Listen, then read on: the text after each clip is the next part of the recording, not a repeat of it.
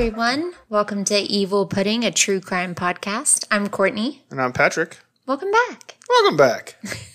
Thank you for understanding while we took another week off. We have had a couple weeks. Some family stuff going on. It wasn't just me and my health this time. It actually wasn't even you. There was some other family things that we had to deal with. The dog. Our poor dog had to have surgery, emergency surgery, because the neighbor's dog chewed part of her toe off. No, she was degloved. The whole toe was Have you ever Googled degloved? Don't. Her toe was degloved and split from toenail to the top knuckle, so she had to have stitches and all this other stuff. And they were talking about amputating her toe, and then Please don't. yeah, it's been a couple weeks. The poor baby's been in a cone and The cone of shame. The cone of shame. She slams into everything. She's on her third week of being in a cone. Hopefully this is her last week, they said. And she literally slams into everything with that cone, from doors to people. If y'all don't know, we have a Great Pyrenees. Her name's Coconut, and she's huge. She's a huge baby. 90 pounds. And, she's not little. So when she walks around the house, she's usually very sneaky, very quiet, never barks. And then all of a sudden you hear a boom, boom, boom. Because her cone gets caught stuck on a doorway or a piece of furniture. She hasn't learned to gauge. And she doesn't gracefully move it off. She just swings real hard to get it past it. And as you can imagine, with a 90-pound dog, her cone is not a tiny one. No. It's massive. It's like the biggest size you can get. It's a satellite dish. It literally is a satellite dish. It's the biggest cone you can get for a dog. So it's been a journey. And then some other family members have been in the hospital all's well. But it's just been a lot. It's been a lot. Lots of hospitals. Preparing for freshman year of college. Yeah, don't make me cry. I know. I'm not going to. Okay. Anyway. But thank you so much for being patient with us. We should be back to our regularly scheduled programming. We may have we're working on a few things. We do have a few surprises coming up. We're not going to say anything right now, but keep your eyes on Patreon if you're a follower on Patreon. Always love y'all. And then on social media, too, we may be dropping hints or might just straight up tell you what's going on. I don't know. Yeah, you got to pay attention to find out. I always say only join Patreon if you're ready to be our besties, because we're just friends over there. Yeah. Anybody that's on there that knows and they reach out, and one of us, usually Courtney, but one of us will respond and it turns into a whole conversation. Yeah, we just chill. Yeah, it's very chat, chill. Very friendly, chatty over there. Recommendations, talking about anything, whatever. Y'all definitely get first dibs. Oh, yeah, absolutely. Anything y'all recommend. Like 2 or 3 of our Patreon members have given us episodes. Yeah. One of them gave us pictures from... Yeah, they supplied our content for us. Lizzie Borden. Mm-hmm. A couple other ones have given us stories to do. Yep, absolutely. So definitely head on over there and check it out. And we're on the cheap level, too. We're not the crazy handout. Yeah. We're not on the $20 a month. No. We just do it for fun. And it's just for fun. We use those costs to replace microphones, and that's about all it goes to. We go through the microphones. Yeah, so we're on like our 5th microphone, I guess. I just noticed my microphone cover is covered in dog hair right now. Mine is literally covered in dog hair, yeah. Coconut. You're excused. You're injured. Yeah, for now. But, so today's story, Pat, I was looking forward to talking to you about this one. You keep saying that. I have no idea which one it is. So I was scrolling on social media mindlessly, as one does. And since... Probably at 3 in the morning, because that's what you do. Probably, because I can't sleep. And since it is now the beginning of August, I saw a tribute to the victims of the Texas Tower shootings at University of Texas. Have you heard of it, Pat? Why are you looking at me like that? Because I have no idea this is what you were doing. You didn't? Okay. I know more about this damn thing than most people do. Well, good. This was part of when I used to teach civilian law enforcement when I was in the military, when I used to teach them active shooter response. If you don't know, Patrick, if you're new here, Patrick is a ex-cop. He's an ex-MP. So he's very well versed on... Well, it's back when I was on the SWAT teams. We used to teach civilian law enforcement active shooter response back in early mid-2000s. We'll get into this, but this whole case was what spawned the development of the SWAT team. It was one of the first incidences that led to the development of the entire active shooter process when you talk about... Yes, absolutely. It was the Texas one. It was the McDonald's massacre. That's why I couldn't wait to tell you this. Then it was the I knew you'd be into the LA bank robbery. Yeah. Because that was the first time they used M4s. And then we because listened to the thing that could penetrate the McDonald's. armor. The McDonald's. McDonald's shooting. Yeah, the McDonald's shooting. San Was it? No. I think no. I can't remember, but it was, It was in in the 80s. California. Yeah, it was in the 80s. In the 80s. Anyways. Well, Patrick, as of August 1st, it has now been officially 57 years since this horrific tragedy. And it was 76, wasn't it? It wasn't. It was in 66. 66? Mm-hmm. And it got me thinking that I know nothing about the shooter or the story in general, which is a travesty with me being from Texas. I'm trying not to blurt out all the answers right now. I know that you're not from Texas, Patrick. You're a Yankee. But I know way too much But about you know this. way too much about this. So me being from Texas and not knowing anything about this is absolutely unacceptable. And let me tell you, I did not expect to find out anything that I learned. This is one of those cases where if you think you know the whole story, no, you don't. You really don't. It's crazy. It's a crazy one for sure. So today, my friends, we will be taking a deep dive into the absolutely shocking case of Charles Whitman Jr., a.k.a. the Texas Tower Sniper.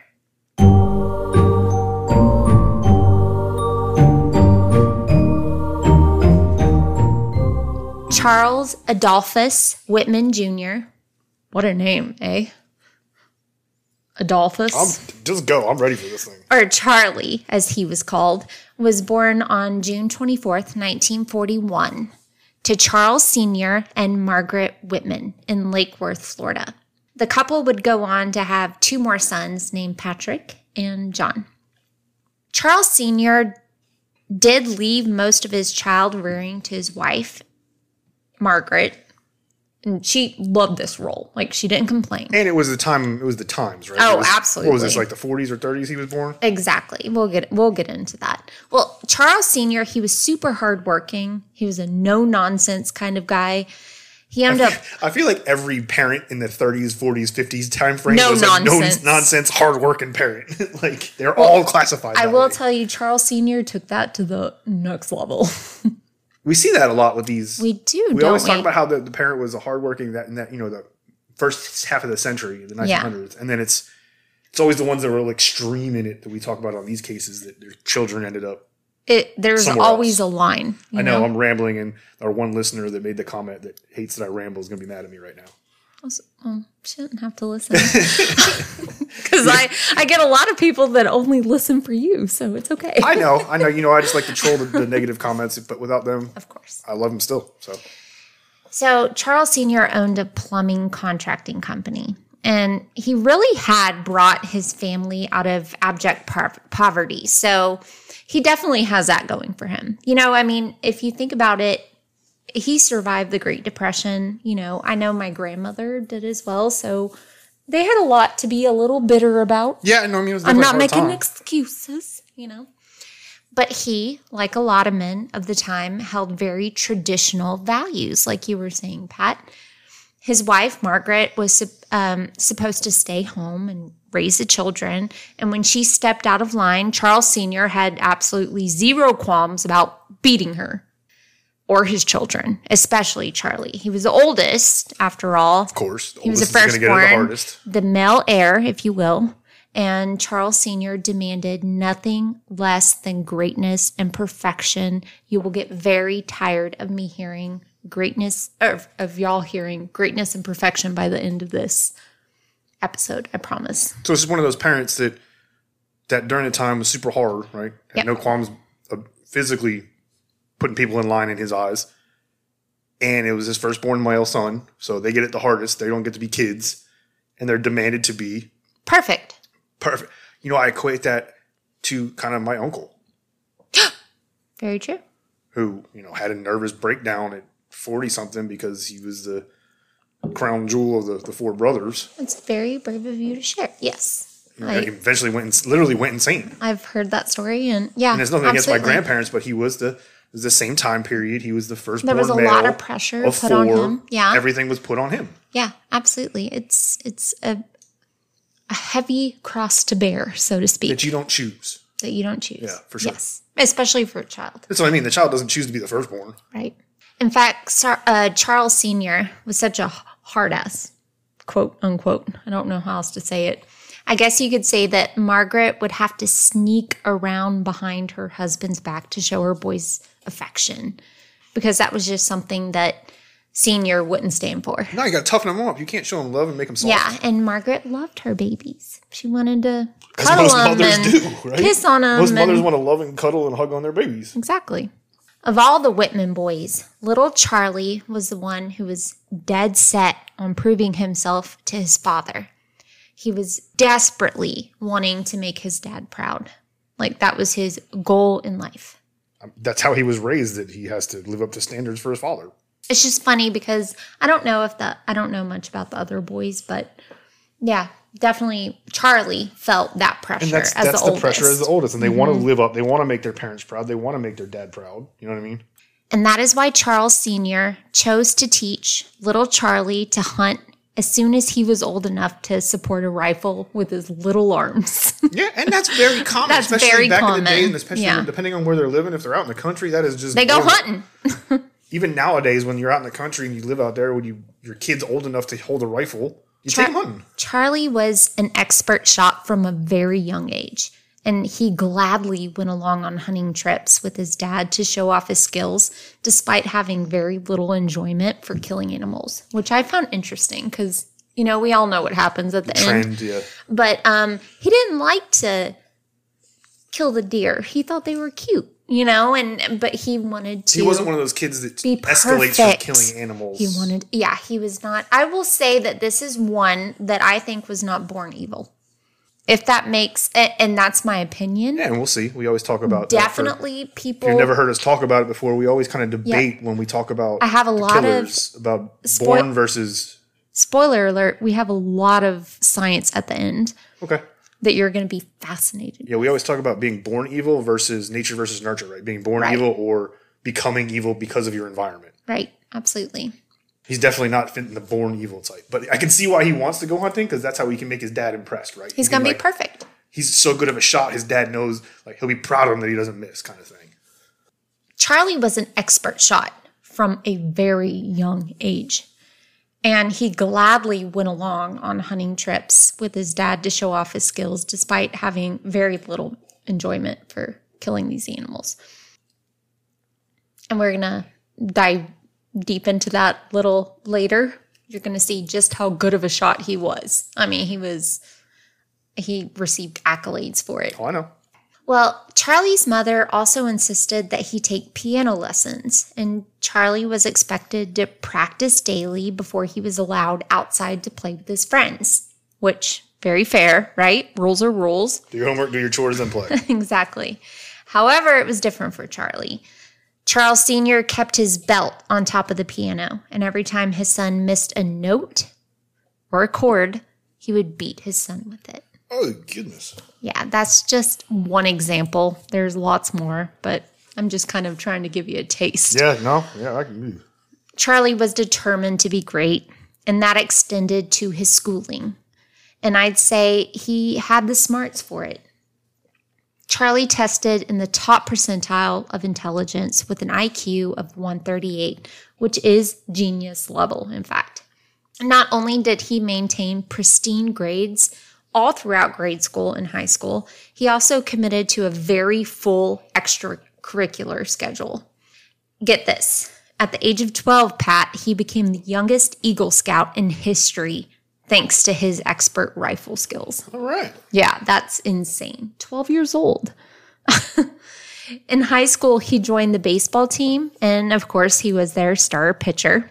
He would go on to win the God and Country Award, which I'm not quite sure what that is, but apparently it was the only accolade he ever received that ever made his father smile, so it must have been fabulous. Yeah. I mean, that sounds pretty high up. Sounds very Texas. So, and he's not Texas. He's Florida, so. I know, but the God and Country Award sounds very Texas. So all in all, Charlie was determined to achieve perfection, and he was doing a damn good job at it. I mean, it seems like he's doing pretty good. Like the youngest Eagle Scout, the God and Country Award, star pitcher, smartest kid in his class. But as we all know, you can only put so much pressure on yourself before you crack. Yep. Right? Break. As a teenager, Charlie started to experience internalized anger. He couldn't show it, right? He can't show it. He's exhausted, probably, and frustrated. Well, he probably watches his mama being knocked around a lot at home, and he sure as hell isn't going to challenge his dad about it. You can't. And he's striving for all this perfection and doing all these things that he probably doesn't even enjoy half of it. He's just doing it for his dad's approval. And although hunting and the shooting range was an outlet for him. Hell yeah, it is. It just wasn't enough. It wasn't enough for him. A hell of an outlet. Not for this kind of person. No.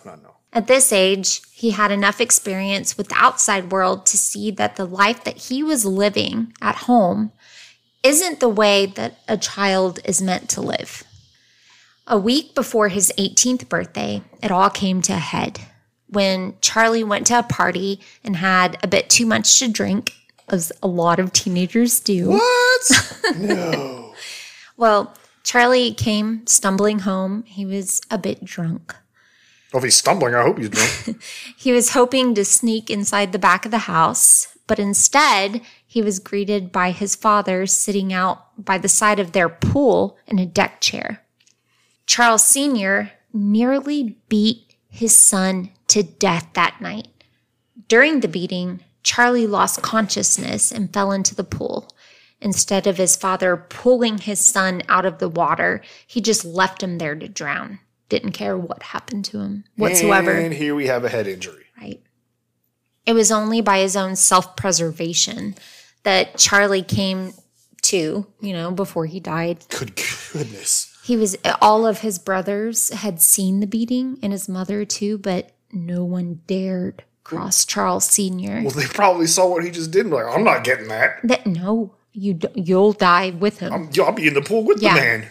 He was able to pull himself out of the pool to safety. However, this was just the last straw for Charlie. I would say so. If my father had beaten me unconscious into the pool and left me to drown, probably the last straw for me too. Despite his father's plans to groom his eldest son to take over his business one day, Charlie wanted no part of it. No, you don't say? That's crazy. He signed up for the U.S. Marine Corps and left for Paris Island on July 6, 1959. As soon as his father found out, he was on the phone to his network of powerful contacts trying to convince anyone who would listen. And I guess the U.S. government, that's who would listen. He was trying to tell him that his son Charlie was not fit for duty. However, when the Marine Corps has your signature, you belong to them. That, and he's saying he's not fit for duty, but the kid's got like the top IQ in his grade. He's the youngest Eagle Scout. He's got all these awards. He has no record. Yeah, I mean, how is he not fit for duty, guy? Whatever. You're just a mad dad that doesn't want their kid to join the military. And let me tell you guys, Charlie was an amazing soldier. He was used to following orders and striving for perfection. So the Marines was just like a holiday to him. Yeah, and he was a Boy Scout, Eagle Scout, and all that stuff. So it wasn't like he wasn't afraid to be outdoors and camping and stuff. According to the book, The Texas Tower Sniper by none other than Ryan Green, Charlie excelled in literally every aspect of his training. He was in the top percentile for every test, to include marksmanship. During the marksmanship test, out of a maximum of 215 points, Charlie came in at a whopping 205, which is not too shabby. I don't think. What do you think about that? I don't know what that means, but... You're asking me a question, and I'm biased because I don't know what they're scoring on, right? So I couldn't tell you. I do know that the Marine Corps... A target? Yeah, they're harder. Well, they're I'll put it this way. In the Army, our rifle marksmanship, every time we do it, every quarter or whatever it was like a week. Mm-hmm. The Marine Corps is 30 days. And it's almost 30 days before you even you actually fire a real round. Oh. So, I mean, it's extensive how much they pride themselves on their marksmanship. I'm talking about the fundamentals of each part of the gun, the green bullet, how it travels, how trigger pull, sight picture. I mean, they are detailed and just rigorous on their training on it. Can you imagine me doing that? Like, can you put the gun in my hand in the Army, and set it up? In the Army, we go over a class, we do some dry firing, and then we go to the range and shoot rounds. That's Army. And then we yell at you because you can't hit the target.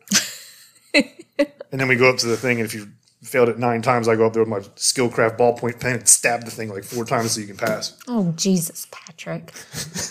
Anyways. Everybody in the Army out there will know what I'm talking about. Skillcraft. Only ones that work. Okay. Okie dokie.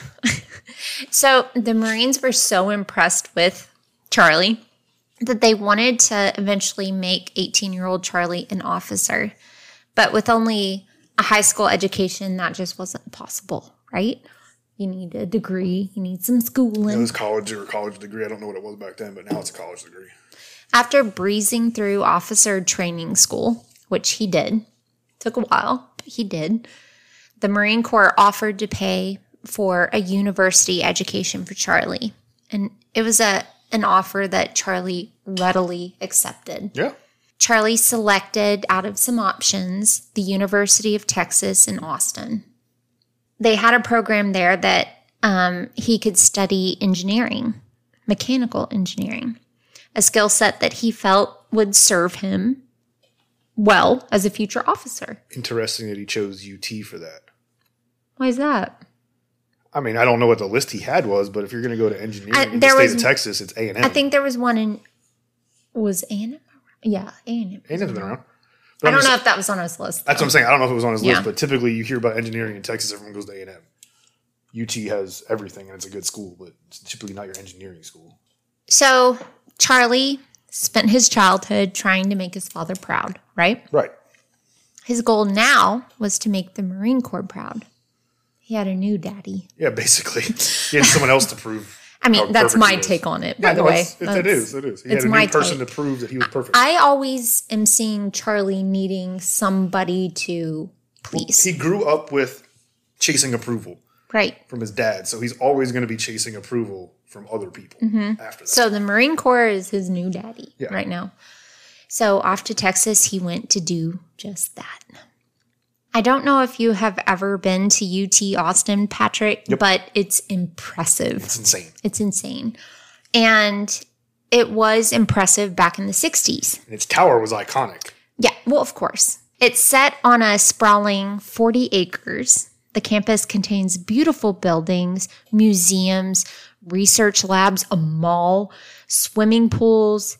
It was a separate city all in itself. And for those that don't know, it is not near Austin. It is literally in the middle of Austin. Yeah. It is a section of the city of itself. And in the center of this vastness was an architectural structure unlike anything that Charlie had ever seen before, or really many people have ever seen before. Especially back then it was. It was the Texas Tower, also known as the main building. It's a gorgeous, a lot of people say that it's a Gothic. It's not. It's not Gothic. It does have that kind of feel to it. It's not, though. It's a Spanish colonial stone structure that stands 307 feet high, 27 floors. It's actually 29 floors. You can only reach the 29th by stairs, though. It was built in 1934, and you can still see it today, if you go there. It's still standing. It's breathtaking. Yeah, it was beautiful. Absolutely beautiful. More on this tower later, unfortunately. Yeah, exactly. We'll get back there. But at that time, more than 50,000 students and faculty were spread out over that whole 40 acres. And it was a whole new, exciting world for Charlie. He had never seen anything like that before. And he immersed himself in it all. Once again, Charlie overloaded himself with all the extracurricular activities. I'm sure. We're talking, he was in the scuba diving club. Didn't even know there was such a thing in college. In the center of Texas. We have lakes and stuff. I know, but still, like, it always amazes me when people have scuba diving clubs in, like, the middle of Oklahoma. It's like, okay. He, of course, was in a hunting club. He mastered karate. Why not? I want to say he even went up to a black belt. I mean, he's nuts. All while keeping up with his studies and maintaining some semblance of a social life. He was in it all and doing well in it all. Like he has for in a while. everything else that he's really done. And it was here that Charlie met Kathleen Leisner, otherwise known as Kathy. She was a trainee school teacher, a couple of years younger than him. And he was absolutely everything he could ask for in a partner. And she is very beautiful if you look up pictures of her. Someone that he would be proud to introduce to his mother someday. Although Kathy was Charlie's first real relationship, they were both absolutely smitten with each other, and things started to move rather quickly. Soon, Charlie was proposing to Kathy, and in August of 1962, Charlie and Kathy were married. Dang, okay. I'd like to note that Charlie's mother, father, and brothers did in fact attend the wedding. However, and I don't know why I found this funny, Charles Sr. demanded that they leave early and not attend the reception. Like, that's enough with all this stress. He's probably still pissed off about the Marines. Yeah, he's like, fuck him. He's in the Marines. I don't like her. Well, Charlie and Kathy settled into married life. And like everything else in Charlie's life, he committed himself to being the greatest husband on the face of the earth. Yep, needed her approval now. Yeah, exactly. New daddy, right? Yeah. He wanted to be better to Kathy than his father had been to his mother. Oh, I'm sure. It's a great goal. He's going to be the polar opposite. The Fabulous most loving, goal. caring, Yeah. sensitive husband. And he put a level of demand on himself that just created more stress in his life, I think. Probably. This dude sounds like a dude that just Don't stressed to get the me point wrong. it breaks. It's a good goal to have to be your best self to your spouse, right? Just in general, but yeah, absolutely Just to your in spouse. general. But I think that Charlie was just going through the motions of married life and treating it much like his other task. endeavors. It's like a task. Yeah, a like project just or like a the job or Marines, like being a child to impress his dad. And It's a task. it's just another, chore. Yeah. Really strange. Well, he committed himself to walking Kathy to and from every single class. That's a full schedule. Like, he not only has to keep up with his schedule, but also walk Kathy to and from all of her At times, classes. I'm sure he had to run from dropping her off to get his class to make it on that's time. a lot. And he also committed to keeping a full social calendar for them, because they have to have fun, right? So he had like dinner parties that he helped her organize. And I mean, it's a lot. This dude's busy. He even took on some odd jobs so he could afford to shower her with gifts. I mean, I can't fault the dude. He's trying to do everything right. He's trying at this point, right? Yeah. However, it wasn't long before Charlie found that his grades were slipping. Yeah, he's doing too much other Obviously. shit. Yeah, he's too busy trying to With be so much married. to go around. And in Charlie's mind, if he was disappointing the Marine Corps, who was so graciously footing the bill for his university education, he was failing. He was failing another daddy, Exactly. right? Yeah. And as a failure, he felt he was undeserving of Kathy. Oh, he's one of those guys. He's one of those guys. And again, I'm not making excuses for this joke of a dude. I mean, No, but you're seeing the he psyche needed some develop. help, right? You're seeing We're the just psyche kind develop. of analyzing the development Right, here. and you're seeing the holes, and you're seeing the buildup of Yeah. what probably becomes a potential breaking point, right? You're seeing those things start to build because he's putting so much on himself that is it's unhuman, inhuman. It's not realistic. It's one of those things. He felt that he was undeserving of all of it. The education, his marriage, all of it. He felt like an imposter. I'm sure there was a lot of imposter syndrome going around, to be quite frank. And this led Charlie down into a spiral of depression. At the end of the semester, he received a letter from the Marine Corps telling him that he needed to return to active duty since his grades were not up to par. Right. Which happens, right? Yeah. Well, they're paying the bill. They want you to keep it. Yeah. Otherwise, they're going to go put you to work somewhere else. He was devastated. However, Kathy, now a teacher, reassured him that she would be right here waiting for him when he returned. And once again, he felt so undeserving of her. But as you know, when Uncle Sam calls, you answer. You don't have much of a choice. You ain't got a choice. But that was just it. She kept reassuring him, like, I love you. I'm here no matter what. Yeah, don't worry about it. It's okay. I'm just like, I'm not a failure. worth it. Yeah, exactly. So off to Camp Lejeune in North Carolina.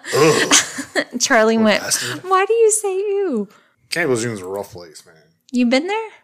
I've been there. I know about it. It's not where you want on vacation? Not really. Okay. They train hard there. Oh, do they? Oh, that's why. Okay. It's like 29 Palms. It's not a luxury resort. Well, this time he went there with a considerable bit less enthusiasm than when he first enlisted, if you can imagine. He just had... Yeah.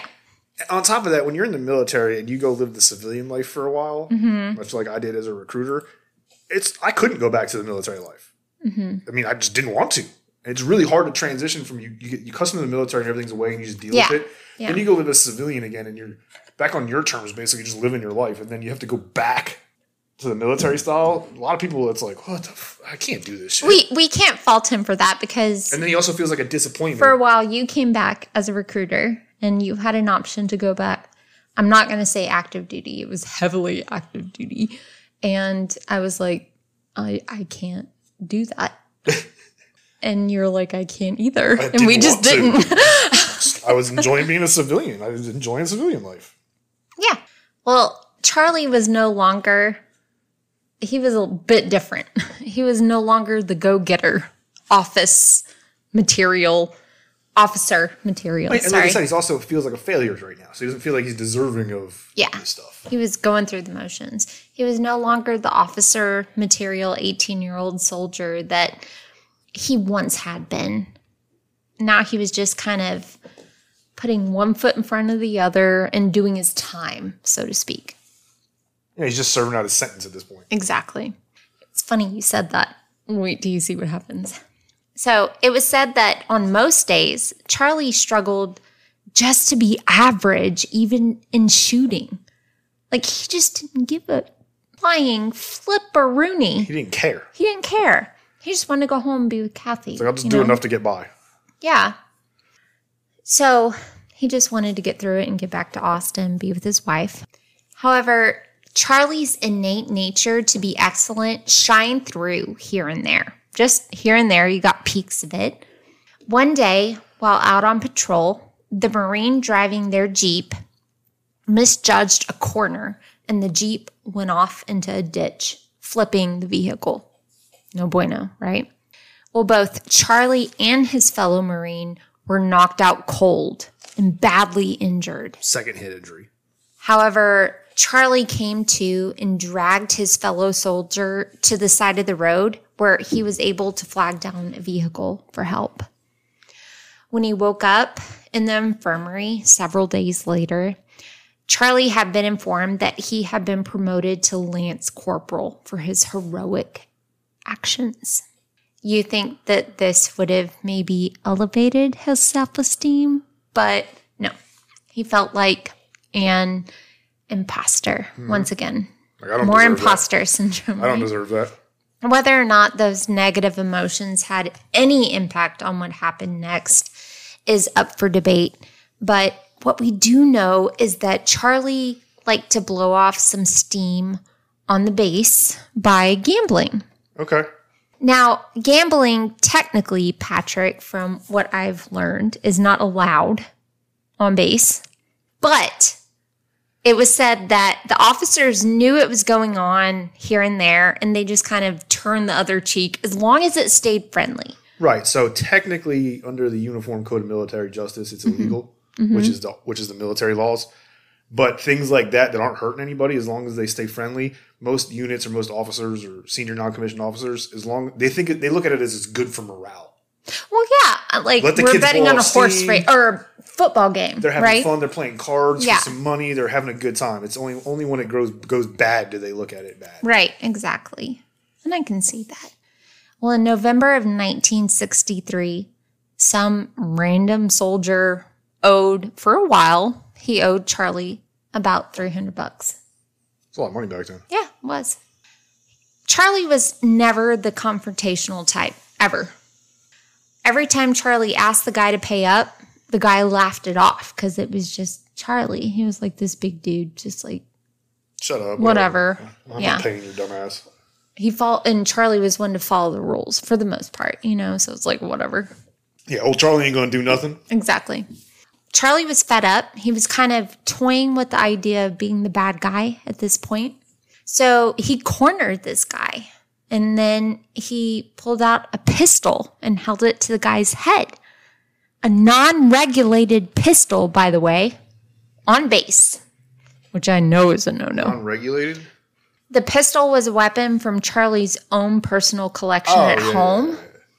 And it was a big no-no to have that on base. Yeah, you can't have firearms on base. I don't know about back then, but even now, if you do, and your commander has to authorize you to have it, and even then, it has to be stored in your unit's arms room. Right. It can't be kept in your bed, in your barracks, nothing like that. So Charlie was court-martialed for that offense. He was, of course, found guilty of possessing an unauthorized weapon on base, as well as he also had 2 rounds of M14 ammunition that he had been carrying around in his pocket for like a keepsake. Okay. Yeah, it was like a keepsake thing. Yeah, that's a big no-no. I have no idea, but whatever. For his crimes, he was demoted back to private. Yeah, demoted to E1. Loss of pay. And sentenced to 30 days confinement and another 90 days hard labor. So he was court-martialed. Essentially, it's the next step above in Article 15, which is a punishment, which they can take pay, they can restrict you from leaving base, they can take rank. They did all that. The hard labor thing is different. I never heard them punish somebody with hard labor and prison time. Well, it's the Marines. And I know people that did time in the brig in Camp Lejeune. It's not a nice place. And by the time his sentence was served, he was done with the military for good. He was like, yeah, I'm done. Well, by the time his sentence is over, he's going to get a dishonorable discharge. Mm-hmm. No. No? And in 1964, he received an honorable discharge from the Marines and caught the first train he could back to Texas. Okay. Maybe because he served his sentence with no problems, they just gave him him honorable. Did. Good behavior. Normally, if you get court-martialed like that, they're going to put you out an other than honorable or dishonorable, which you can get upgraded back to honorable later. No, I think that since he just served his sentence. Demoted to private, that meant he could stay in. He was like, okay, I'm private, but I choose to get out.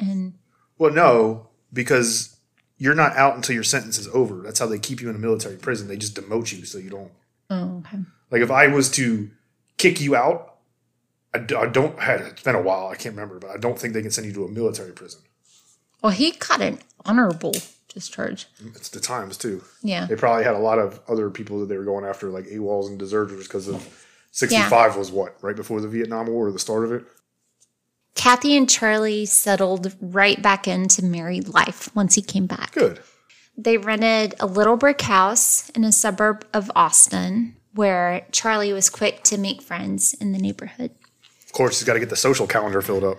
He even became a scoutmaster. I assume, like, with the Boy Scouts? Yeah. Okay. And the kids adored him. They thought he was the coolest guy ever. I mean, new scoutmaster comes in, and he's an ex-Marine. And he has an expert shot. And he was the youngest Eagle Scout in history. Yeah. That's a cool scoutmaster. That's a cool guy. Yeah, that's like the dude. You're like, he's an ex-Marine. Oh, my gosh. But not everything was sunny in Charlie's life. Kathy, now a high school biology teacher at a nearby high school, was the sole breadwinner for the family. Something that went against Charlie's nature, Oh, he was raised that mom stays at home and raises the kids and he works. Still having goals, Charlie decided to re-enroll in college, but without the Marines paying for school, it would have just been impossible for the couple to afford at the time. College is expensive. We know. We're paying for 2 to go right now. I just wanted to throw that in there because it sucks. Insane. So, Patrick, Charlie did something crazy. He swallowed his pride and did something that he never in his whole life thought he would do. He called his dad and asked him for money for college. Wow. His father, who he hadn't spoken to in years. It had been years since they had last spoken. That's got to be hard, because then he's got to tell him he got kicked out of the army, and the Marines. As we know, Charlie is very prideful. Yeah. Of course. But his father readily agreed to help out, which Charlie knew he would, because his father would never miss the opportunity to have someone indebted to him. And hold it over his head, Hold it over his head.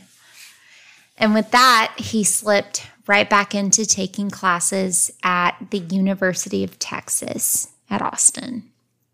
Aside from school, Charlie worked part-time to help make ends meet. And for a time, all was well. That is until he had gotten a phone call from his mother in Florida. After suffering years and years of abuse at the hand of Charles Sr., Margaret Whitman was ready to leave her husband. Oh. And it was really thanks to Charlie. Charlie had been talking to Margaret about how this is not acceptable. Like, you need to just get out, Mom. You need to get out. Fuck that. Get You're out. worth more. Yeah, absolutely. That's what's insane. Like, he really coerced his mother into leaving this abusive man. I don't think that's insane. I think that's a normal reaction. I know, but then to do what he, did. That's why I think he snapped at some point. But it was Charlie that she turned to for help. Without a second thought, Charlie drove to Florida to pick up his mother. And he brought her back with him to Austin and set her up in a small apartment near him in Austin and got her a job as a cafeteria worker. So she now had a job. She was working. She got to hang out with kids. She loved kids. Like, probably she was living the dream right now. Right? Was it at his wife's school, probably? I mean, maybe. That's what I would I assume. don't know. I didn't. It was like across a lake. I don't know if it was Lake Travis or whatever, but There's a bunch of lakes over there. I know. It was right across the lake from their house. Oh, okay. So it was super close. Now, with the weight of caring for his wife and now his mother he was financially responsible for, keeping up with his grades in school, working several part-time jobs to keep everyone afloat, and also being a scout leader, Charlie began to once again cave. Yeah, he was overextending himself. Under the pressure. Only this time, the stress began to manifest itself in the form of horrific headaches. He began to suffer from insomnia. He was unable to eat.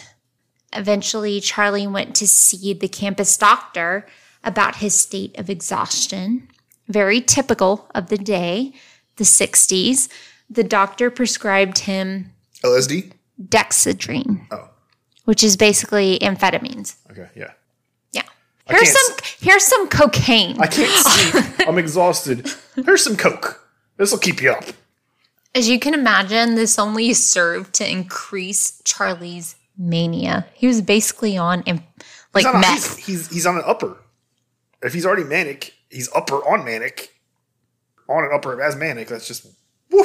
Friends of his, like in their circle, noticed that Charlie was now just a shadow of a man. Larry, a guy who was one of Charlie and Kathy's close friends, urged Charlie to go and see the campus psychologist, but Charlie felt that he didn't need some doctor knowing his private business, so that appointment was never made. Of course. Oh, that's too manly to go see someone's prideful, I should say. Like everyone else in his life, Charlie thought that he could master his declining emotional and mental state. He figured that the source of his stress and anxiety had come just from a lack of organization. I think we all go there, okay, I don't have... No, I'm just leaning forward. I'm like, lack of organization of all your too much shit you're doing? Yeah. So let's just rebucket all the extra shit I'm doing and not take some stuff away. Well, so Charlie pulled out an old typewriter and he began to type vigorously. He began to effectively make lists upon lists and construct a framework for success. And he would spend hours a day doing so. He's hyper-manic. He's beyond manic. Yeah. According to author Ryan Green, he said it best, quote, "Every day he would type out thoughts to start the day, a list of improvements to his daily attitude and interactions that he believed could remedy the situation. Stop procrastinating, grasp the nettle, control your anger, don't let it prove you a fool, smile, it's contagious. Like, what the heck? I don't know. I mean, I almost want to give him credit for like thinking he. No, I mean he's really trying to He's fix trying. himself. He's just unable to. Don't be belligerent. Stop cursing. Improve your vocabulary. Like, actually look up words. Do more. Do more tasks for you to do. Approach a pot of gold with exceptional caution. Look it over twice. Pay that compliment. Listen more than you speak. Listen before you speak. Control your passion. Don't let it lead you. Don't let it desire. Make you regret your present actions later. It's kind of gibberish, but It's kind of rambling. yeah. But I mean, you can tell there's good intentions behind it. Yeah, that's what I mean. You can tell. Listen, I know he's a monster. I know. But you can tell kind of two things from all that to me, and that he's really trying. He's trying but right now. But it also tells me he has no grasp. Zero grasp on reality whatsoever. I wanted to say reality, but I just don't think he has a grasp on anything. The situation, he has reality, no grasp. himself. But he's trying to act like he does. He's trying to control it. But he's literally controlling nothing because he has no control of anything right now. Yeah. God, let that be a lesson to us all. Get help if you need it. That's crazy. Don't be too proud. You need help. Everyone needs help at some point. Because he actually started out with very good intentions, you know? He started out as a rock star. I mean, he's in the Marines. He's all these other things he did before that. No, he's but going to he college. tried to follow, and he's trying to do the right things. Yeah. Anyways, now what Charlie is experiencing right now, Patrick, with all of the typing and writing, is actually a symptom of a much bigger issue. Which we know. Yeah, that's what we're saying. Well, it's actually called hypergraphia or graphomania. It's an obsessive, uncontrollable impulse to write. It's a symptom associated with temporal lobe changes. He had 2 head injuries. A topic that we will touch on later. We always touch on that because it always shows up. Every time. Unofficial Evil Pudding podcast theory. 95% of the serial killers and murderers we have covered, there is a head injury or head trauma in their life that causes some sort of change in their behavior, their thought process, their reality disassociation, whatever it is. Mm-hmm. So don't think just because you're a list maker that you have this condition. No, because I too am You're a hell of a list maker. Oh God, you know don't me. do shit without a list. No, I don't move without a list. I'm not saying this. He took list making to a whole new level. Like his house was floor to ceiling writing. It was journaling. It was just like he had to put it everywhere as a reminder. He was organizing his thoughts on how to fix himself and how to do things, but he's just beyond a normal person. It was a compulsion or an impulse that was truly affecting him. And according to it's an obsession, yeah. And according to Daddy Ryan Green, Charlie would never recognize that impulse as a driving force of his own life. It was unmistakable in the endless notation that he left in his wake. It's a condition often associated with frontal lobe epilepsy, but it can be triggered by a variety of causes, ranging from the ingestion of chemicals that affect the brain, such as dexedrine, such as what he was prescribed by the psychologist or the doctor, yeah. To traumatic head injuries. Which he had 2 of because his dad knocked him out and almost drowned him, and then he was in a car wreck. Of the sort that Charlie suffered at the hands of his father in childhood. And when he was in the Marines. Yeah. Now, I'm unsure if Kathy witnessed her husband's behavior. Demise? Downfall? Yeah, I mean, it's hard to say. I don't know what word to classify that or as. show concern, or if this was, kind of on Charlie's own accord. But either way, Charlie did get to eventually see a psychiatrist. She may have looked at it like he was quirky. You need to go and see a psychiatrist, and that's why he went. Or it could have been that, or she may have also just looked at it like he's quirky like this already. He's always been kind of an overdoer, so he's just overdoing. You know what I mean? She may have not thought it was that big of a change for him. Or she said, go take your ass to a shrink or I'm leaving. We don't know. I believe this is my personal belief, but I personally believe, because we don't have anyone to ask, that she said, Charlie, get your ass to a psychiatrist or I'm leaving because you're weird. Well, I can attest as a husband, it's too prideful a lot of times to go to like a doctor or a shrink that when you're like, you need to fucking go. Yeah. I'm like, okay.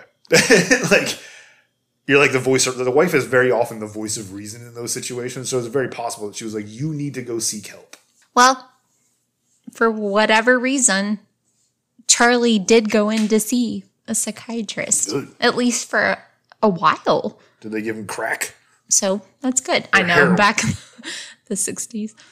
Well, Dr. Maurice Heatley would later say that in their sessions, quote, Charlie was a massive, muscular youth oozing with hostility, end quote. I don't get that, but... I don't... You know what it is? I don't like that because it's a nonsensical quote. Because that's some fucking shrink that probably made a shit ton of money off the massacre because he was the last shrink or the only shrink that this guy saw. So he probably wrote a book that had a whole bunch of bullshit in it, like a muscular oozing... What the fuck does that even mean? I don't know. We hear some more, but... But that's what he sounds like already as the guy that made his dime off of this incident because he was the shrink he saw. Clearly you fucking shouldn't because you didn't do your job. Well... You didn't help the man. We're just going to put those feelings aside for now and say, okay, you're the last doctor that saw him, right? It's a pet peeve of mine when serial killers or just general people go killing or snap. You're going to get more mad in a minute. And the doctors are like, the last doctor they saw was like, oh, I saw this coming. Like, why the fuck didn't you do anything? You're about to get more mad, so save the anger. Oh, don't make me angry. Okay. Dr. Heatley also noted that Charlie was unable to maintain control over his temper and his actions. The doctor was of the opinion that his parents' recent separation, because his mom moved here and all, was a trigger for his current situation. Although Charlie felt like that was just, a bunch of crap, hocus pocus, like, women shit. Yeah, maybe. I don't see the separation as a trigger. And get this.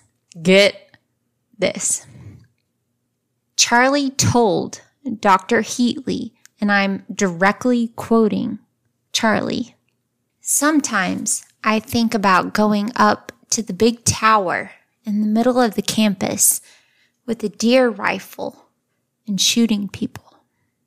End quote. Why was he not put on a psych hold? Right. That's why this doctor's a fraud. So, guys, this whole massacre could have been prevented. He's reaching out. Like, he's literally telling you, I'm Charlie going to do this shit. Is literally reaching out for help and not receiving it. We are at fault. A psychologist or in a my doctor opinion, worth of a shit would have said, that's not a good thing. Let's get you in a hold. Let's get some serious work done on you. You are threatening You're threatening people's lives. Yours or others. You're threatening lives. You should not be. You need an evaluation. Dr. Heatley didn't feel that way. And he felt that Charlie was sane and did not pose any direct threat. But he was oozing violent, hostile tendencies, and he's a muscular... But he was not a threat. Come on, contradict yourself more in your fucking book so you made money off the murder of fucking innocent people. Douchebag. Patrick's hot take. I agree. This whole massacre could have been prevented. How many of these stories have we done where things could have been prevented if certain people had done their jobs along the way? Dr. Heatley is my nemesis right now. I'm sure his family would disagree because they're probably living a large life because he probably made millions. No, I don't think they made millions. He did. But I mean, he wrote a book. Guarantee it. I doubt it, but whatever. Well, anyways, Charlie refused to settle for mediocrity, and he refused to settle for the mediocre person that he felt that he had become. He not only let himself down, but he felt that he had let down the only two women that depended on him the most. The two most important people in his life. Kathy and his mother. Yeah. The only two people in his life that matter. He had to act. And so he did, guys. He did. Just in a way that no one thought or no one could have seen coming. And I disagree. Someone very blatantly could have seen it coming because he literally fucking said he thinks about doing it. Mm-hmm. I agree. 110%. So there was one human being on the planet that could see it coming. Absolutely. And we're going to find out the horrors that Charlie committed right after this break.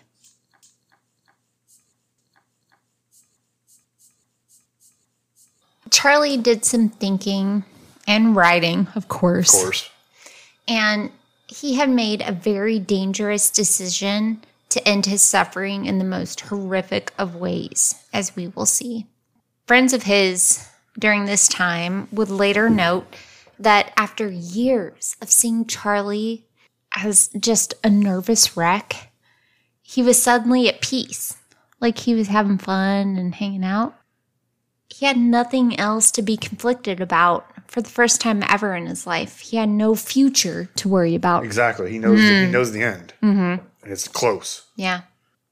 On July 31st, 1966, Charlie dropped his wife off at her part-time job and went shopping for supplies, including a hunting knife and some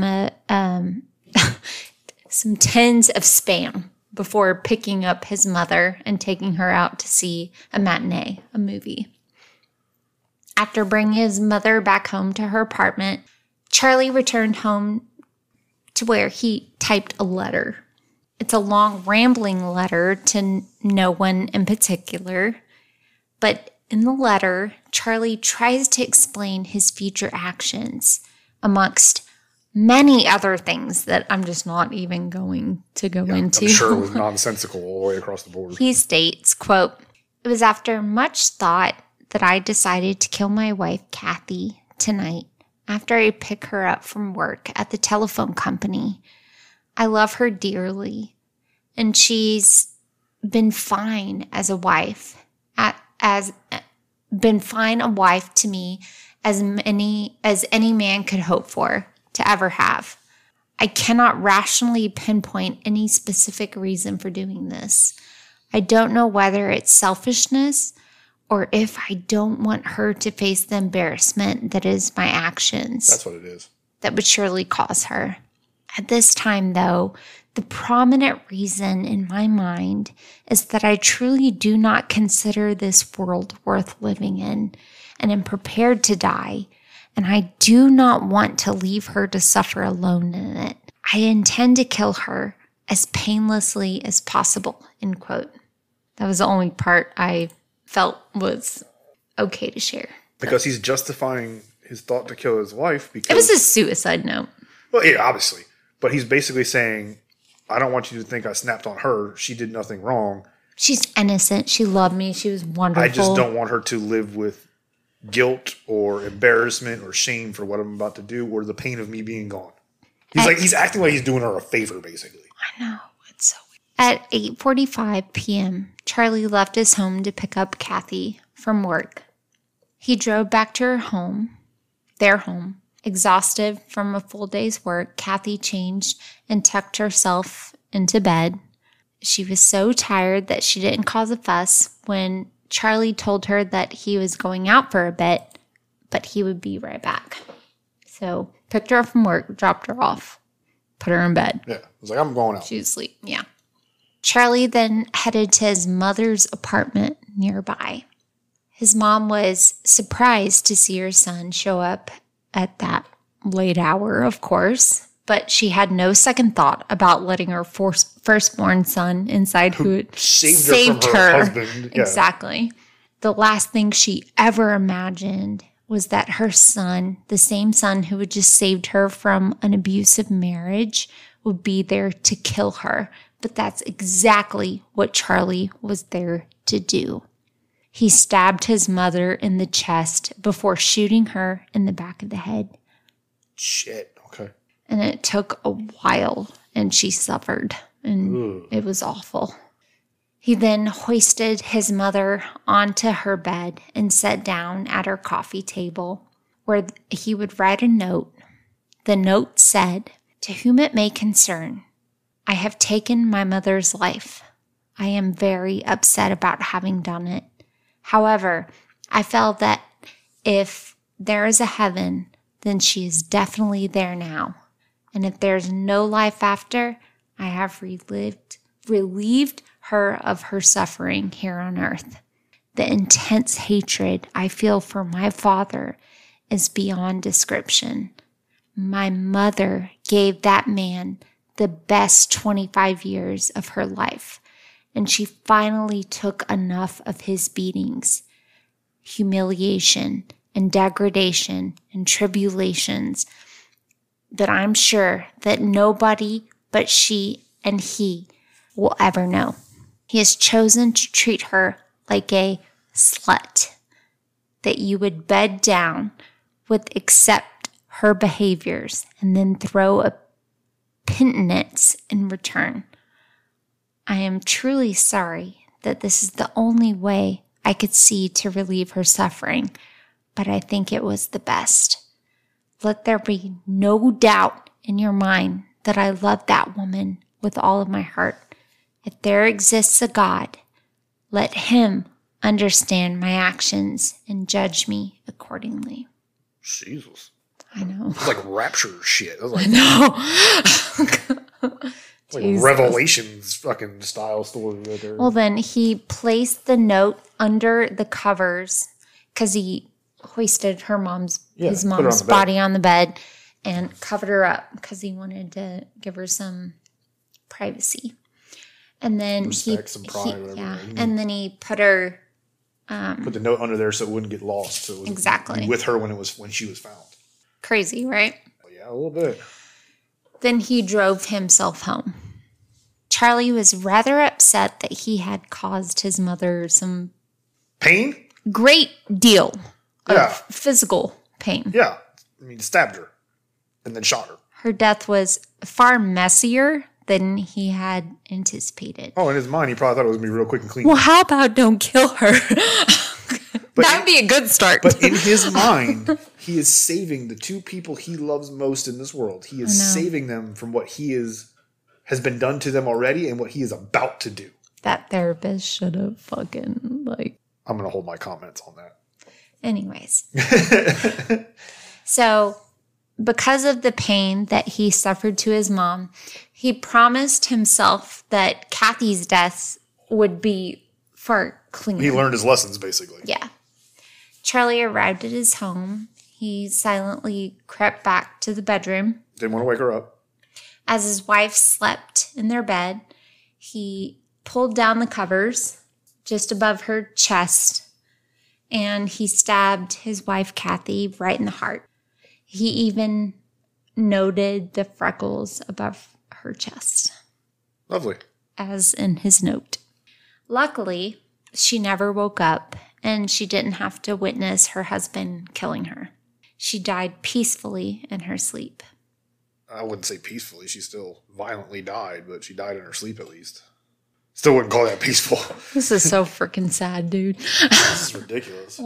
I knew a lot about this dude. I knew none of this shit. I told you, if you think you know, you don't know. Because I only knew about him from a law enforcement aspect, from using it as a teaching point for the evolution of law enforcement response, but not his psychological profile and the bullshit he did. It's important to know this. Even I would think that as a police officer, they would teach you this above anything else, so you know how to get to him. Yes and no, because we used it as, and I've told you this is a very kind of sidebar, but teaching law enforcement response to an active shooter, there were 4 situations in U.S. history that change the evolution of how you responded. This was the first one. The second one was McDonald's, like we talked about in San Ysidro. The third was the Hollywood bank robbery. San Ysidro. And the fourth was Columbine.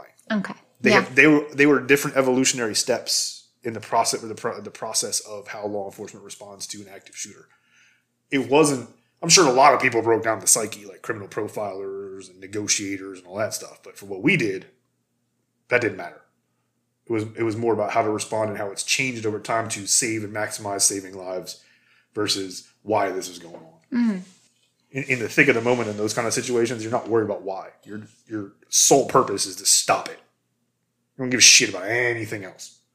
Do you think that it would make a difference if you were... No, because you know what? If someone, and I'll say this very confidently, if I was still in law enforcement, I was still responding to that kind of stuff. Mm-hmm. If someone's in an active shooter situation and killing innocent people, let alone children, first thing I'm trying to do is stop them from shooting at anybody. I don't give a fuck why they're doing it. I don't give a shit about their mentality. I don't care about how they feel.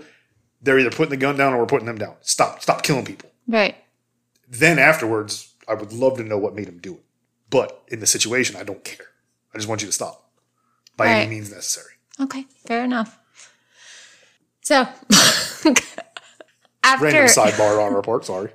After he was certain that Kathy was dead, he once again sat down to write. Gotta write another note. That's his MO, right? Surprised they could find a note in his house. Kills and writes. On his trusty typewriter, he wrote, quote, "Similar reasons provoked me to take my mother's life also. I don't think the poor woman has ever enjoyed life as she's entitled to. She was a simple young woman who married a possessive and dominating man." So this is weird. Side note. This is weird. This is his wife's death note. And he's still talking about his mom. It clearly affected him to kill his mother. I mean, I guess. All of my life, until I ran away from home to join the Marine Corps, I was a witness to her being beat at least once a month. Still talking about his mom. Yeah. Then, when she took enough, my father wanted to fight to keep her below the usual standard of living. I imagine it appears that I brutally killed both of my loved ones. I am the only one trying to do a quick and thorough job. If my life insurance policy is valid, please see that all the worthless checks I wrote this weekend, he's planning on writing some hot checks, are made good. Please pay off all of my debts. I am 25 years old and have never been financially independent. Donate the rest anonymously to a mental health foundation. Maybe research can prevent further tragedies of this type. End quote. He even knows he's got mental issues. He does. And he reached out for help several times. It's a good thing the fucking college degree professor didn't fucking have any idea. Douche rocket. Sorry, that dude really pisses me off, man. Dr. Heatley. Really pisses me off. I'll remind you of his name. I don't even want to know his name. I just want to Google his ass and email him. Then Charlie signed off with his name and waited till morning to execute the final part of his plan. At 5:45 a.m. on August 1st, Charlie called his wife in sick for work and then began packing up his combat kit or kill kit of sorts. Yeah, it's I don't know what to call it. I call it a kill kit. Well, that's smart. He doesn't want anybody checking in on his wife while he's gone. He packed up sandwiches, an extension cord, flashlights, batteries, a gun cleaning kit, a transistor radio, a 3-gallon jug of water, a jug of gasoline, ropes, a clothesline, a compass, an alarm clock, a pipe wrench, a change of clothes, and sunglasses. And of course, his handy-dandy notebook and a pen. We'll touch back on that kit later. I know what happens. We'll touch back on that kit. He left his home, and he first went to the bank,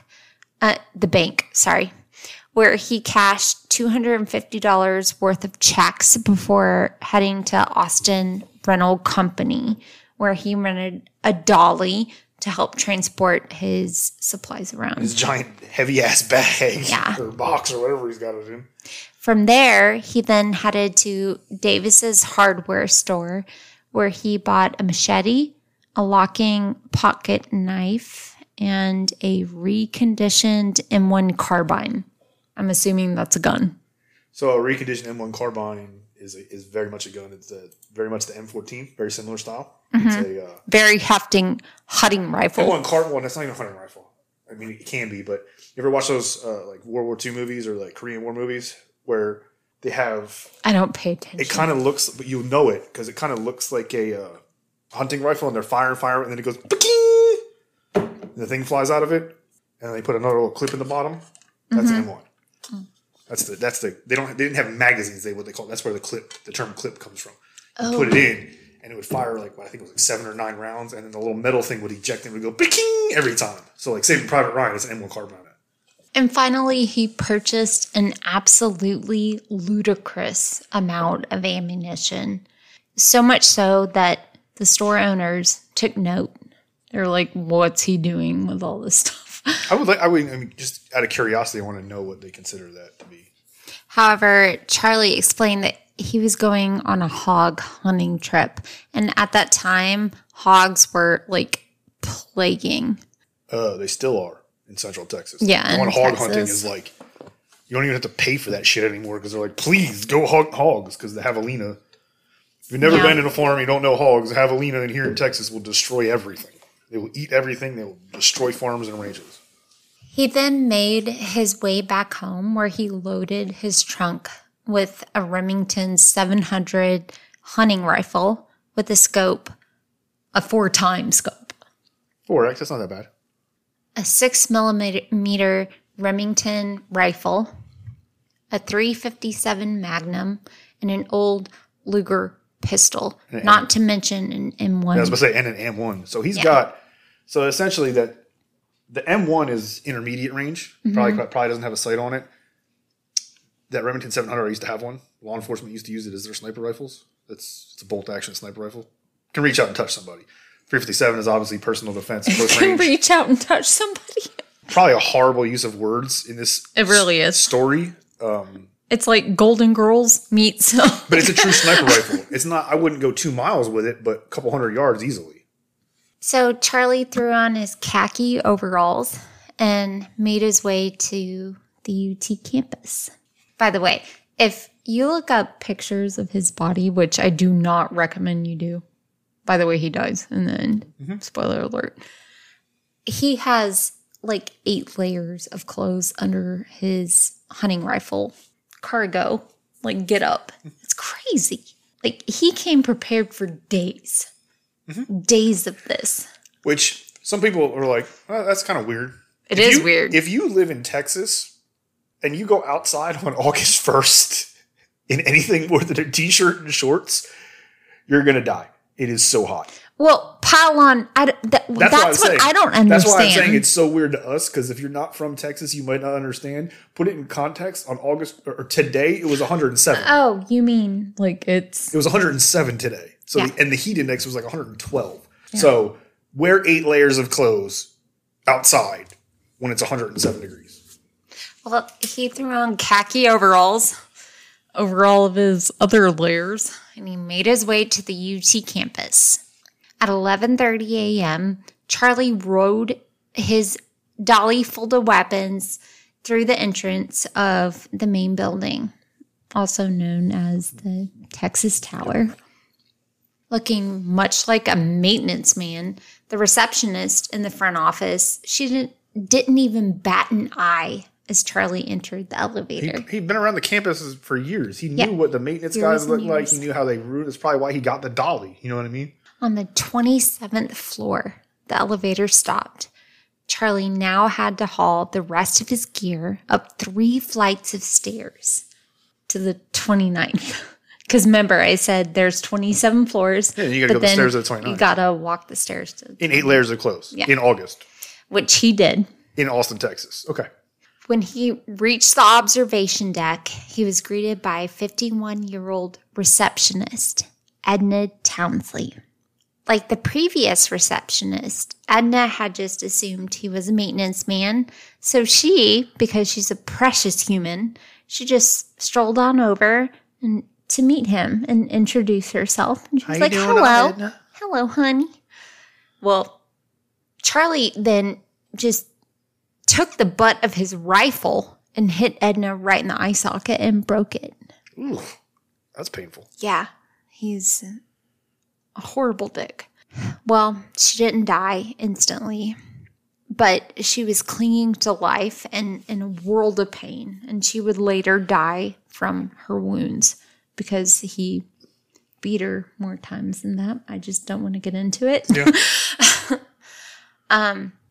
Soon after, 5 members of the Garber family came walking up the stairs trying to make their way to the observation deck to see the sights. They were all, 5 members were visiting their sister, which she was attending college there, and she just wanted to, they wanted to see the sights. Tower, right? Go up with the tower, his see what sons it looks like. And his wife. Which people still do to this day. Anyways, Charlie heard them coming up the stairs and opened fire. 3 members of the family were shot to death. Charlie then barricaded the door to the reception area where he was holding up, and before going out onto the observation deck. That way no one else, could get in. He spread out all of his guns and ammo, and at about 10 minutes before noon, he fired his first shot into what was a mall below. Yeah. His first shot was very intentional. It's awful, guys. I'm so sorry. But he shot an 18-year-old pregnant mom named Claire Wilson right into her womb before shooting her boyfriend who was walking next to her, Thomas Ekman, in the head. After killing and wounding several people in the mall, Whitman began to target the nearby businesses on Guadalupe Street. He had a good overview of all the surrounding areas. You're 30 stories up. You're callously wounded or killed innocent people as they wandered off to lunch, from work or class. And he's far enough away. They're not really hearing the commotion out there. They're just walking out of a building, and he's picking them off as they walk out down the street. The police were immediately alerted that there was an active shooter only minutes after Charlie fired the first shot. They arrived quickly on the scene, but at least one of the police officers that we know were killed in gunfire. According to Britannica.com, most of Charlie's casualties occurred within the first 15 minutes of opening fire, which I find interesting, seeing as he was actively shooting at people for almost 2 hours. That seems like a lifetime. But I have an explanation. It's target density. What's even more interesting to me is that as the police and first responders started arriving on the scenes, they were joined by private citizens armed with their hunting rifles. Well, it's Austin, the early 1960s. It's Texas in general. Everybody's guns. 1960s. Yeah. Cops are running around back then with just pistols. What are they going to do to a hunting rifle? By now, all of Austin knew that the sniper was in the observation deck of the tower. So there's no doubt that Whitman encountered massive fire from the ground. This caused him to eventually take refuge behind behind where he was firing. Yeah. In the observation deck. That's what I'm saying is most cops back then, I don't think they carried anything other than a handgun. Mm-hmm. Maybe a shotgun. They're going to do shit from down there. Everybody else is showing up with hunting rifles. Eventually, everyone knows where he's at. Everyone's just going to start shooting at this dude. So he's going to have to back off. Well, yeah, he took refuge behind the observation deck walls, which thankfully limited his targeting ability. Well, that and the comment I made earlier when you had said that was target density. What I mean by that is it's a military law enforcement term that some people are familiar with, but when you have an active shooter situation like that, everyone's going about their business when you first start firing. So it's a target-rich environment, if you will. There's just people everywhere. As the firing starts, People run away. They don't go in that area, so you have less and less and less and less targets to shoot at.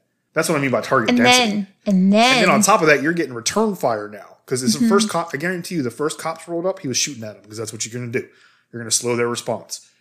But then everyone else is showing up firing back at you, so you can't pop out and take as many shots. So that's why the majority of his murders occurred so early on in his spree. People left the area, and then he's getting shot at the same time, so he can't take as many shots. Although Charlie's assault was slowed, he showed no signs of ever stopping. He's like, "Fuck you! I'm done. This is I'm riding this out. I'm riding this out." He had enough ammo and supplies to last him for days, if need be. But that's something that the citizens of Austin, as well as the police, would simply not allow. So before we get to the takedown, it's important to mention that the 1966, there was no such thing as a SWAT team. Nope. There was no SWAT team. In fact, it was because of this incident in Austin that a SWAT team was formed, which I had no clue. Which is why it was taught. And that's why Patrick, I had learned. It was twofold. It was the first formation of the SWAT team, or a critical response team, and it also started the trend of carrying high caliber rifles in some patrol cars or with certain officers to respond to something like this. Because they were literally responding with fucking revolvers. Crazy. And they weren't. Then they put a team together, which is where SWAT came from. It wasn't SWAT at the time, but they put a team together to respond to incidents that a normal patrol car couldn't respond to. Wait till you hear this, Patrick. I cannot wait for you to hear this. Okay, so with all that said, local law enforcement had to come up with a rather unconventional counterstrike. Okay? Always. They needed an element of surprise in order to apprehend Whitman. Law enforcement learned that the university's janitorial staff, they were well-versed in the maintenance tunnels running beneath the whole campus to include the main tower. So they were hanging out with the janitorial staff, and they were like, okay, what do you know? They're like, hey, somebody tell me something that we can get there. And the janitorial staff was like, oh, there's tunnels below us. Yeah, exactly. They knew what's up. And they were like, bet, let's go. So it was via those tunnels that law enforcement officers, plus a man by the name of Alan Crum, who was an employee of UT, but he worked at the bookstore. The bookstore dude was like, give me a fucking gun, bro. Exactly. And love UT. They were able to silently enter the tower together. Yeah. In the elevator ride up to the 27th floor, Alan Crum, he was deputized in the elevator ride. Oh, I'm sure that somebody on the sheriff's department or something was like, we'd make this legal, you're a deputy. Yep. Do you swear to open, whatever. He was deputized in the elevator ride and given a service weapon. They made it legal. I died. In case he had to shoot him. Oh my God. In case he had to shoot him, they made it legal. I had no clue. Anyways, Officer Ramiro Martinez, Houston McCroy, and newly deputized Alan Crum finally arrived at the observation deck and surrounded Whitman, who had zero idea that they gained entry because they were so silent in their entry. Good for them. Well, Martinez and Houston opened fire, hitting Charles Whitman Jr. in the face and chest. You would think that's a kill shot. No. Not for Whitman. He also had 8 layers of clothing on. Even with a huge gaping hole in this dude's face, Whitman continued to raise his gun. And Martinez fired one final shot point blank range, bringing the 2 hours of terror Charles Whitman had inflicted to an abrupt end. When all was said and done, Charles Whitman had killed a total of 14 people.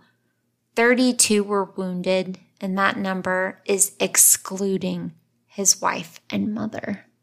They're never counted in his event. And trigger warning here, but I think it's important to mention that Claire Wilson was the pregnant 18-year-old that was shot in her womb. His first shot ever. She did survive. However, her baby would pass away in utero, and she was forced to give birth to her deceased child. Yeah. Despite going through several surgeries, doctors were unable to repair the damage done to her uterus, and she was rendered infertile at 18. And she lost her baby, and Yep. she lost her boyfriend. She spent the rest of her life, what should have been the fall semester of her freshman year, relearning how to walk. Also, David Gumby, another victim of Whitman's, was shot in his kidney. He survived. It was later discovered during surgery that Gumby had only one functioning kidney to begin with, and that the kidney he was shot in had been destroyed with shrapnel. Over the years, he suffered horrific pain and underwent dialysis before finally, in 2001, it was learned that the damage to his organs was going to officially cause him to go blind. God, that's 35 years later. Yeah, and he was an older man by that time. After years of battling ongoing health issues, Mr. Gumby decided that he would just go ahead and discontinue dialysis, which meant death. He was just done. Mr. Gumby died in 2001, 22 years ago. Yeah. Yeah. It's crazy. 35 years after the incident. His cause of death was, and this makes me happy, his cause of death was listed as a homicide. Good, because he was murdered. Yeah, he was. I tell you these two stories because the pain and devastation Charles Whitman caused did not just last for 20 minutes or so back on August 1st of 1966, but the repercussions of his actions destroyed the lives of many for years to come. I was going to say that's not even the psychological destruction that was done to hundreds, if not thousands, of people on that day in that area. And we can only assume that that is the kind of pain that he meant to inflict. Oh yeah, I mean he can write all his letters in the world. He can say all the things he wants to. This was beyond intentional, right? This was like so premeditated that you can't be like, oh, this was suffering. No, you wanted to inflict pain. But that leads us to our next point. Why? Why would Charles go from a devoted husband living in suburbia, America, a devoted son who rescued his mother from an abusive father, turn into a monster who not only massacred people, but set out to do as much harm as possible? Like, not even massacred. Like, the point you brought up, the way you tell the story, his first shot was so beyond intentional that it was. You could have shot anybody. There were probably hundreds, if not thousands, of people walking around. For the womb. You shot a pregnant woman in her pregnant stomach. Like, you did the most evil fucking act you could think of. Well, I guess it's a possibility that he was evil, or perhaps there was some chemical imbalance. I mean, he was fucking crazy. Let's get into it. Whatever the reason, I found this next part extremely interesting. Okay. With the permission of Charles Sr., his abusive father, right? An autopsy was conducted on his son's remains. His brain had been damaged by the shotgun shot to his head that the officers inflicted. During the autopsy of his brain, despite the damage, the coroners detected a tumor. It was an unobtrusive little yellow-gray blob the size of a walnut that was draining blood supply from other areas of the brain and pressing against his amygdala. Okay. His what? Okay. And for those not well-versed in neuroscience like myself, the amygdala is the part of the brain that relates to fight or flight response. And according to, of course, Daddy Ryan Green, as well as other neurospecialists, it's been argued that it was this pressure that led to Whitman's violent outbursts and ultimately to the events in the tower. Like an impulse control, frontal lobe damage. So what I'm going to tell you from my research, which is fairly extensive at this point, and I hate to say it. Yes, it's impulse control. It's like damage control. It's all that. Like So not only did he have damage from head injuries, he also had a tumor which was affecting brain function and decision making, impulse control, right and wrong. Well, to add to this tragedy, Patrick, it seems as though this tumor was caused by some blunt force trauma to his skull, possibly a buildup of scar tissue that didn't heal properly, formed into a tumor, a brain cancer. A tumor that started eating away at his whole response control. His brain and then therefore his neurological response. Absolutely. Charles Sr., of course, denied any blame or wrongdoing. Yeah, he didn't beat the shit out of his kid, so he knocked him unconscious, almost killed him. I just have so much to say, but nothing at all. I know. Exactly. That's a great way to put it. Do you have anything to say before I move into our list of victims that I would love to read out? Not really. Yeah, I don't know. I guess because before you get into the names, as I'm thinking about it, we always talk about every case. You and I always kind of talk about what caused it, nature versus nurture, and this is a weird one because I feel like this guy was born good. Like you see it in his early life. Or normal. He was trying to do the right things. He was trying to live up to expectations. He was trying to do all these things. I think he was nurtured to an extent.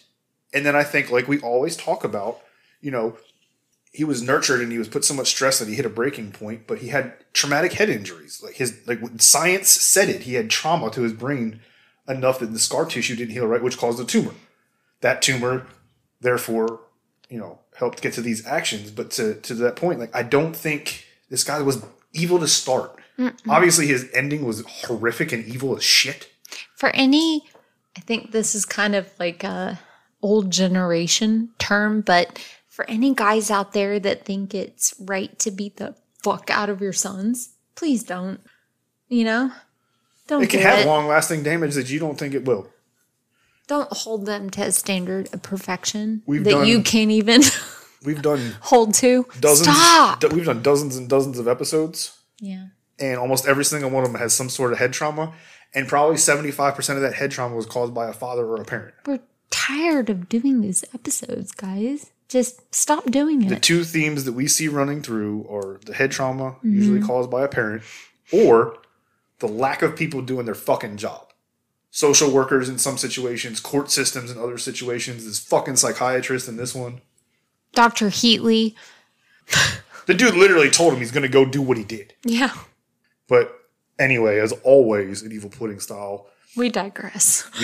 One, we digress. And two, we always want to not praise the monster. No. We want to tell the story in remembrance. To correct the situation. And then we want to remember the victims. Stop it from happening. We always want to remember the victims, and I know you have the list of everyone that was involved with what's going on. So by all means, let's get to the memorial part of it. So prior to the tower shootings, the deaths were Margaret Elizabeth Whitman. She was only 43. She was a mom. God, Pat, she was 18 when she had him. She's a year older, 2 years older than you. I haven't had a birthday yet this year. Don't age me that much. So that was his mom. Kathleen Frances Whitman, the shooter's wife. She was 23. I mean, he was only 25 at the time of this. They were young. And then, God, sorry. I know, it's rough. The UT Tower shootings. Here are the victims. Edna Elizabeth Townsley. She was 51. She was a receptionist. She was bludgeoned about the head with Whitman's rifle and then shot in the back of the head. There was Mark Jerome Garber, Marguerite Lamport, baby boy Wilson. That was Claire Wilson's unborn child. Claire Wilson was 18 years old. Yeah. Dr. Robert Hamilton Boyer. Thomas Frederick Ekman. If I'm not mistaken, that was Claire's boyfriend. Okay.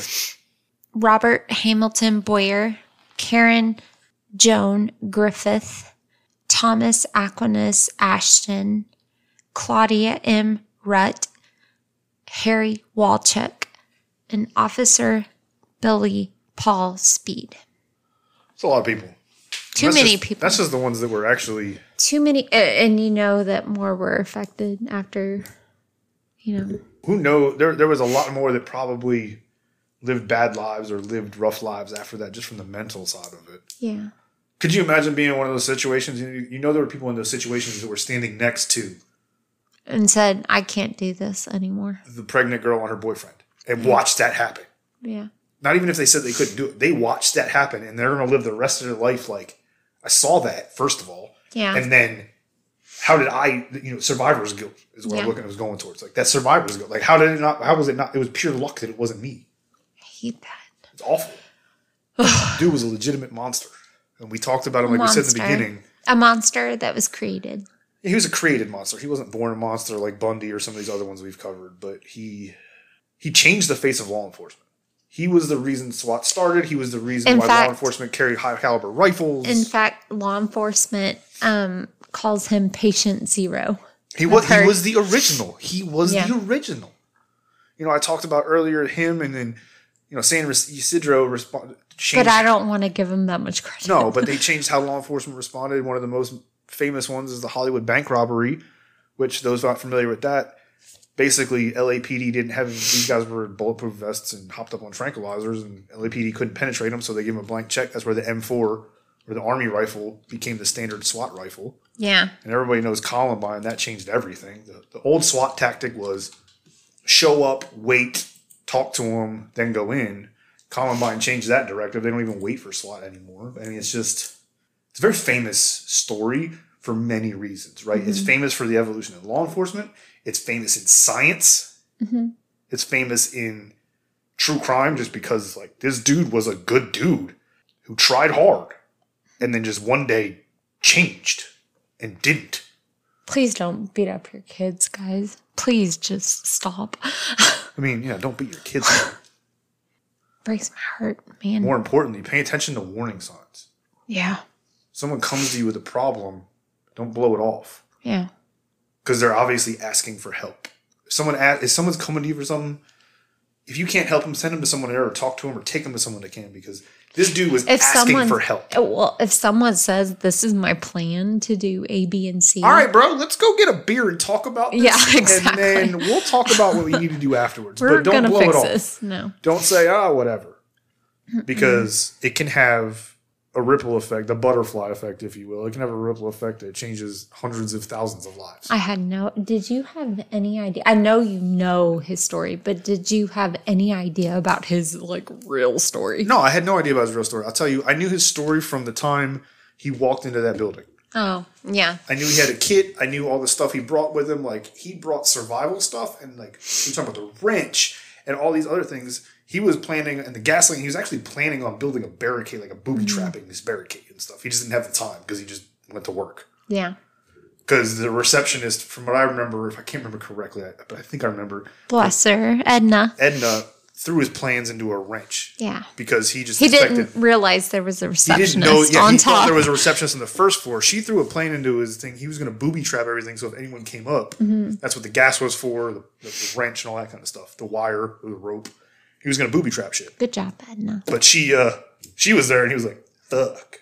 You know what I mean? So she threw a wrench in that. But I didn't know anything about, other than he was a Marine and an excellent marksman, I didn't know anything about the other stuff. He's talked about in the marksman world as one of those because very many Marines are famous for those kind of things. Mm-hmm.